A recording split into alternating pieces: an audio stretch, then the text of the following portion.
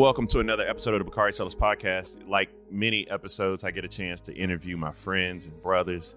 Morehouse men always kind of find themselves on the other side of me on this show. I see him now representing the University of Houston. You can tell somebody running for mayor. But shout out to a candidate for the city of Houston, Texas, former clerk, former Democratic Party leader, lawyer, father, husband, none other than my good friends, Chris Hollins. What's going on, brother? What's happening, Bakari? How you doing? Man, I'm good. You know, we start each one of our episodes, and it's kind of funny because we've, in our recent episodes, we've interviewed a young lady who is a deputy executive director for the DGA. We've interviewed the executive director or leader of the African American Mayors Association, and everybody talks about the import of Black mayors and local mayors. But you've been a consultant, a lawyer, an entrepreneur, a public servant, and now you're seeking public office. Walk us through your career stops since finishing Harvard and Yale and Morehouse, and what have you learned in each of your career stops that now prepares you to run for the mayor of Houston, Texas? Yeah, absolutely. So, my first job out of college, and one that I maintained for the majority of my career, was as a business consultant at McKinsey & Company. And at McKinsey, what I did was I helped large organizations, whether they were private sector, Fortune 500 companies, or public agencies, like in our Pentagon, for example, to better serve the people who they were intended to serve, and to change the way they were doing things and solve really challenging problems that they were facing so that they could better achieve their missions. And so that work that we did, whether it was, at a grocery store or, at a major telecom company or at, one of our United States, military organizations, what we were doing was ultimately making those organizations run better, run more efficiently, and then to provide better access and better services to their constituents and the people that they serve. Since serving at McKinsey, but both before and after law school and business school, I also had the pleasure of working in the White House in 2009 under none other than President Barack Obama. Since working at McKinsey, I hung out my shingle as an attorney and started a small firm that is now grown. And I'm also an entrepreneur. I do things in the real estate space. I own a restaurant, which has been quite an experience. I own a restaurant. And that's probably the worst business decision you ever made. Well, what's the name of the restaurant that you own? I shout out. I ain't even know. Your wife is so mad at you for investing in this restaurant. What's it called? Yeah, so it's called the Stacked Pickle. It is a sports bar concept, burgers, wings, beer. We're in the middle of March Madness right now, so business is booming. But through that experience, as you might imagine, in the pandemic, I've seen firsthand the challenges that many small businesses are facing, particularly in the food and beverage space, with trying to make a living, trying to provide jobs in our community while also providing great service. And so that could be a whole podcast in itself, the experience of opening a restaurant during this time. Oh, yeah. Because we were in the middle of our build out when the pandemic hit in March of 2020. And then it's just been kind of a ride since then. Understatement. But saying all that to say, the same tools that you would apply to run a large Fortune 500 company, right? When you're thinking about who's the customer we serve, what's the problem that we're solving for them, what do we need to do internally to attract talent, to retain talent, to develop folks, what processes do we need to have in place? What problems do we need to be solving? All of that can be translated to local government. And we did that when I served as county clerk. I served as chief elections officer in 2020 right here in Harris County in Houston. And what we had to solve the problem of delivering unparalleled access for the people of Houston to exercise their constitutional right to vote, and to do so safely during a pandemic where we were scared for our lives, and rightfully so. And you don't do that by being progressive, right? Or being conservative.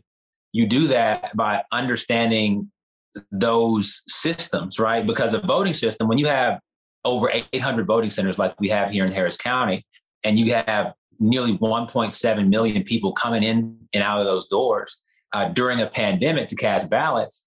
And then you still have these same, these voting machines, and you have these 11,000 volunteer workers that receive maybe 4 or 5 hours of training, and they have to do all that and do it efficiently and do it safely and do it securely.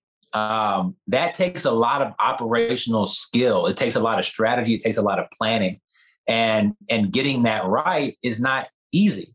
But nor is running a major city, the 4th largest city in this country, and managing a team of 22,000 civil servants that are supposed to keep us safe, to keep our roads drivable, to pick up our trash, to make sure we get clean water into our homes and wastewater out, and to make sure that we have parks and green space and places where we can, have fun and enjoy time with our families.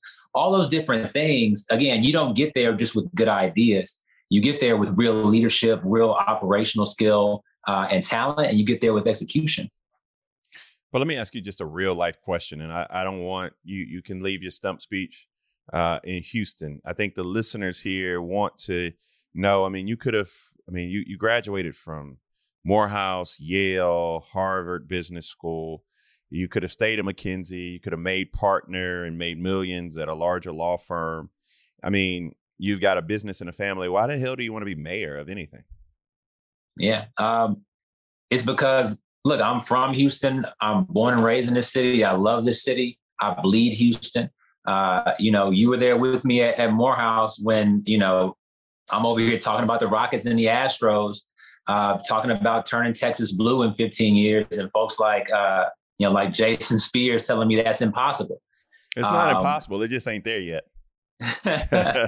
Right. But being here and, being a 4th generation Houstonian and now raising my kids here, my 5-year-old daughter and my 1.5-year-old son, this means a lot to me. Whoever the mayor of the city is, I have to live here. Right. And my family has to be safe, and my kids have to have access to quality education. And we have to have, good parks that we can run around in.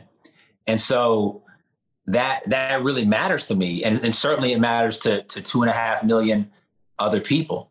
And so it's important that not only the city of Houston, but broaden this, because, you have an international audience, that every city, every town, every state has leaders who care about us, but who also have the ability to do the job and to do it well, so that the outcomes that we need in our communities, whether we're rich or poor, whether we're black, white, or brown, regardless of who we worship or who we love, that we're being taken care of, that we live in a safe place, that we live in a place of opportunity, that we can, have access to a good paying job, and again, take care of our kids and put food on the table, and ultimately give ourselves the opportunity, if we're willing to work hard enough, to do better for ourselves and to be contributing members of society.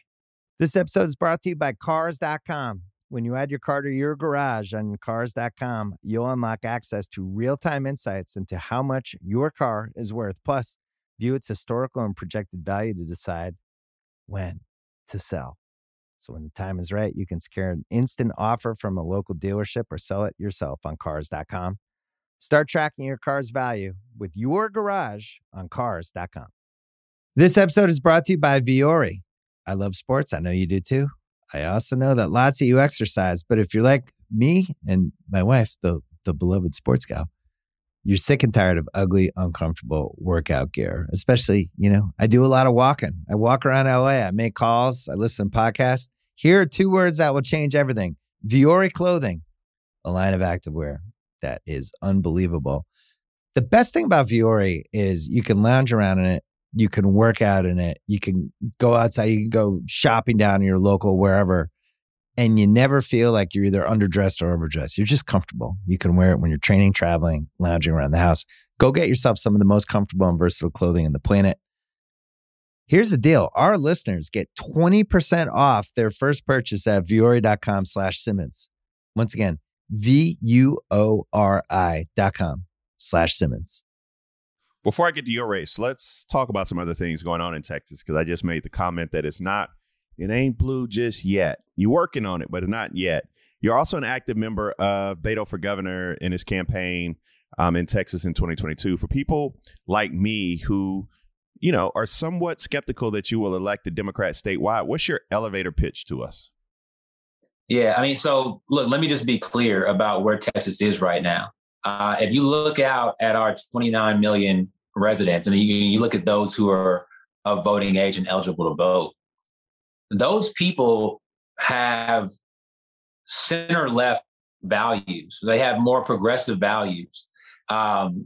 People want access to healthcare. Texas is one of the few states that has not expanded Medicaid. Even though we're paying federal tax dollars to fund that, we don't have access to those services, which is absurd, right? We have an electrical grid that quit on us. We're the power center of this country, and we couldn't keep our own lights on during a winter storm because we didn't invest in safety measures that would have guaranteed that for us, right? People, regardless of where they fall on a spectrum, they care about things like that. We want to live through this pandemic, and we're fortunate to have come out on the other side of this. And I'm gonna knock on some wood right here when I say that.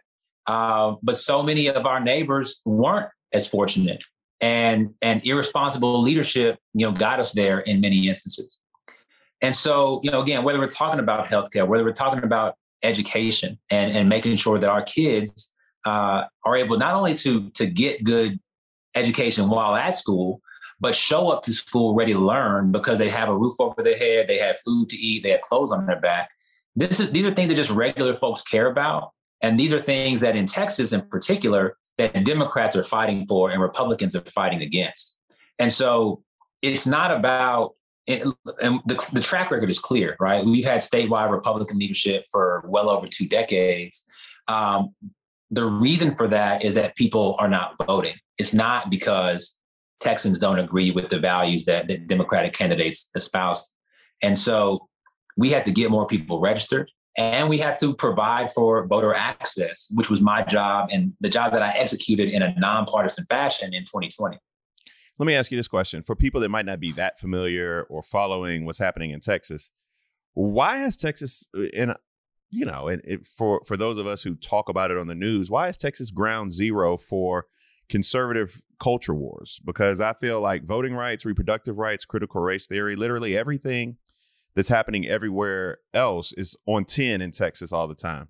And so why is that? And for listeners who aren't in Texas, who say, I don't live there, so why should I care about what happens in Texas? Help them understand why Texas matters. Yeah, sure. So, I mean, when you think about the national political sphere, nothing is happening in isolation anymore, right? These attacks on voting rights, these attacks on women's right to choose. It's not that people are just coming up with an idea in Atlanta or coming up with an idea in Austin or in Phoenix. What's happening is that national conservative think tanks are rolling these out intentionally and strategically across the country. And they typically start in places where they have strongholds and they know they can pass those laws. And Texas has a trifecta with Republican dominance in the House, Republican dominance in the Senate, and Republican dominance in the governor's office. And so they can effectively pass whatever they want, whether that's voter suppression, whether that's taking Black history out of history books, again, whether that's taking away a woman's right to terminate a pregnancy and get access to quality health care. And they're doing that, and they're doing it easily here. And of course, we're fighting them in court, but they can pass that legislatively here. But then, that allows them to taste a bit of success, to tinker with the laws and tinker with the messaging. And then they take that to Georgia. Then they take that to Arizona. Then they take that to Wisconsin. And soon they're taking that to your doorstep. And in particular, in the educational space, with all this critical race theory BS, the textbooks that get approved in Texas are the exact textbooks that your kids are going to have access to in whatever state you live in. And it's because of the size of the state and for other reasons, those textbook writers come here and they base what they can put in their books on what Texas law will allow. And one of the recent laws said that our history books can no longer contain Hillary Clinton. And they said that they can no longer contain Helen Keller, right? And people are saying like, what? Like that makes no sense at all. And I agree with you.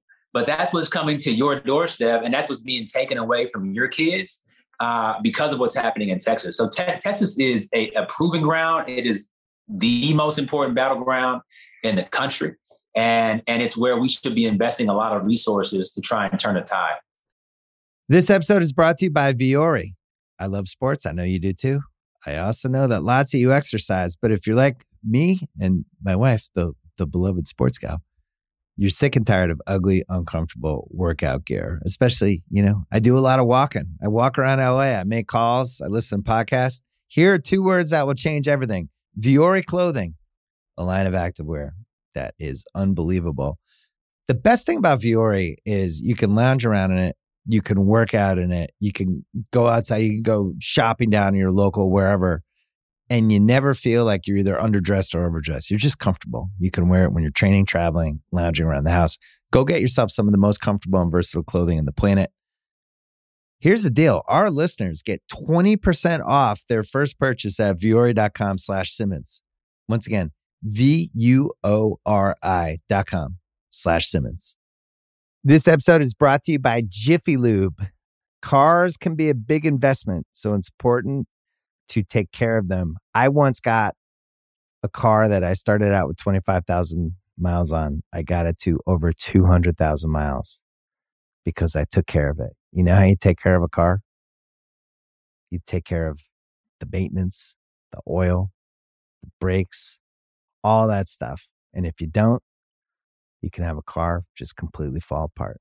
When your car needs maintenance, head to Jiffy Lube. They provide automotive excellence at speed. Get your oil change, brakes checked, tons of other multi-care services. It's all done by expertly trained technicians who actually care about taking care of you and your car. Jiffy Lube, car more. To find coupons and start an instant online estimate, visit jiffylube.com. So let's talk about your race for mayor. You had the benefit of running after a successful mayor, Mayor Sylvester Turner. Shout out to Mayor Turner. Talk about what makes Mayor Turner so special, and how do you intend to follow and act like that? Absolutely. I mean, Mayor Turner is a phenomenal leader. And what you can sense from the moment you encounter him are 2 things. One, his energy level. So this brother is in his mid-60s, but like I can't keep up with him, right? At 35. He moves and he works day and night. And so that tireless effort and enthusiasm is incredibly important. But the other thing that you sense is his love for Houston. He truly cares about this city and about every corner of this city. Your listeners might not know that Houston is the most diverse city in this country. And we will, put us up against New York, put us up against any other city. And, you just have this fantastic melting pot here. Black, white, brown, East Asian, South Asian, Vietnamese, Chinese. You can come here and get some amazing food, West African folks, West Indian folks. And we're all here living and building this city together.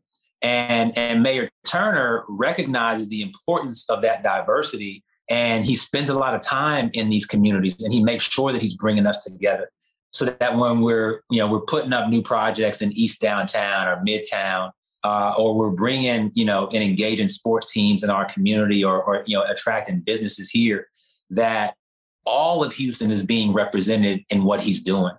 And so I certainly want to emulate that, not only in our campaign, but when we walk into City Hall to succeed him in 2024. When you look at the unfinished work of the Turner administration, what is the work for Houston, and how would Mayor Hollins answer that call? Yeah. And, democracy in general is unfinished work, right? Mayor Turner has done a fantastic job, but there are so many, projects that are happening right now that he's not going to be able to cut the ribbon on. One that I know he takes particular pride on is an Ismaili worship center, which is, a particular part of the Muslim faith. And they're building this fantastic edifice right in the middle of town. And he's been enthusiastic and he's been a real resource to make sure that project gets pushed forward. But they're not going to get done by the time he walks out of office. We're building a high-speed rail from Dallas to Houston. Shout out to Mayor Pete Buttigieg. look, we need those transportation dollars down here, brother. Bring them. And I sit on the Metro board here in Houston. So, this is a multi-billion-dollar public transit system, which a large spread out city like Houston, it's tough to provide adequate public transit, but we're building this out over the course of a number of years. And that's a 20-year, 30-year set of projects, right? And so despite, his vision, his energy, the skill with which he has done what he's done in his nearly 8 years in office, there's going to be a lot of unfinished business. But we have to do a couple of things here in Houston.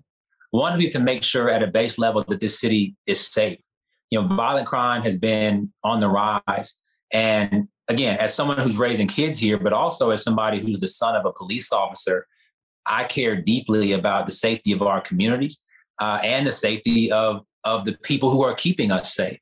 And so we have to put things in place, adequate resources for our police, technology, but also accountability measures to make sure that they're protecting and serving us, to keep this city safe and make it so that we feel comfortable taking our kids to school, going to work, going to church, going to shop for groceries, and then we know we'll get home and be able to eat dinner with our families every evening. From there, we have to think about opportunity. This has to be a place where you can get a good paying job, put food on your table, take care of your kids. This has to be a place that's attractive to businesses who are trying to, bring talent here, who are trying to, build wealth for themselves and serve our community. This has to be a place where your kids get access to quality education, whether that's, in our public schools, which I'm a product of, or at a charter school, at a private school. It doesn't matter where you're getting it from. What matters is that our kids are able to grow and develop, have access to be able to go to college if they want to, or to be able to come into the workforce, as a skilled and contributing member of our society. But we also have to solve bigger problems that are facing us, right? Part of what makes Houston great is we're the energy capital of the world, but we're in the midst of a transition in the energy industry. And so how do we make sure that 20 years from now, we're still the energy capital of the world? And how can the mayor be a partner to our energy industry as we go through that transition to keep those jobs in Houston, to keep that talent in Houston? And how can we attract more diverse businesses? We have the largest medical center in the world right here in Houston, Texas. And so we need to be more of a hub for biotech, for healthcare. And I want to be a leader and a partner in making that a reality. And then we also just have to protect ourselves from what's happening in the world, which in particular for us is natural disasters. We get hit with storm after storm, hurricane. We have issues around flooding. And, look, people talk about, again, left versus right and Republican versus Democrat.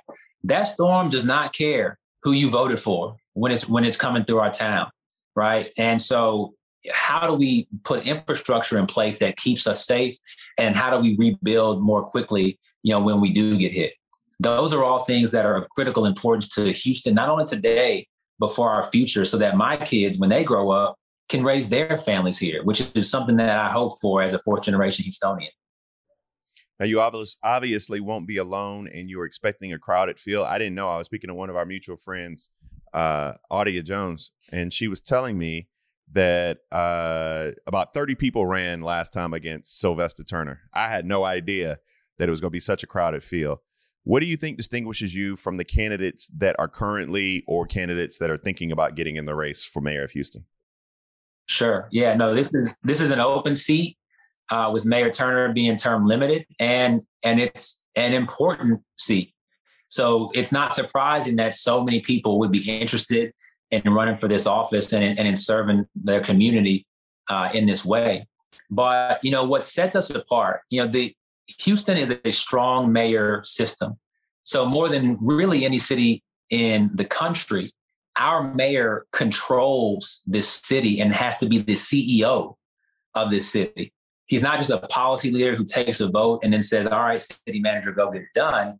He has to be responsible for our 22,000 civil servants who are keeping us safe, who are picking up our trash, who are, running our water systems and our road systems and so many other things. And so you have to be an executive leader to get that done. And what sets us apart is proven experience as an executive. Not only in my background as McKinsey, working with all these Fortune 500 companies and government agencies across the country, but I've demonstrated that as county clerk. And the reason why we were so successful as county clerk was because of our operational ability, our ability to take an idea from the moment of vision, put together a strategy and a plan to deliver on that, and then to execute it and to make sure that what we were doing as a team, which my team at the county clerk's office started out about 350 people, but swelled to well over 11,000 on election day when you include all the election workers. And so how do you, again, train those people, motivate those people, instill a culture in that organization that's going to be geared towards delivery of outcomes and success and better services for Houstonians. So that's what sets us apart. How can listeners support your race and follow what you're doing? You can check us out at chrishollins.com. And some folks don't know how to spell that. So my last name is Hollins. Ain't no G in it. Ain't no G in it, folks. Ain't no G in it. And on social media, on every platform, from Facebook to TikTok to Instagram to Twitter, our handle is CG Hollins. My middle name is George. CG Hollins on every platform. So follow us, give us $1, invest in our campaign today. And also you can sign up to volunteer or just stay updated. So we look forward to hearing from you. And over the next 18 months, as we won this race, and in the following 4 years, as I serve as the 63rd mayor of Houston, I look forward to getting to know y'all and hearing from you, hearing your ideas, and having you be a part of the Houston that we're building. So thank you very much. No, that's dope. I mean, 18 months. It is. This election is not in 2022 focus, 2023. But as you know, we focus on everything that matters on this show. So thank you to my brother, Chris. You in for a long haul, but I know you're built to handle it, my brother. So thank you for joining Bakari Sellers Podcast. Thank you for having me, brother. Always a pleasure. That was dope, man. Thanks, man.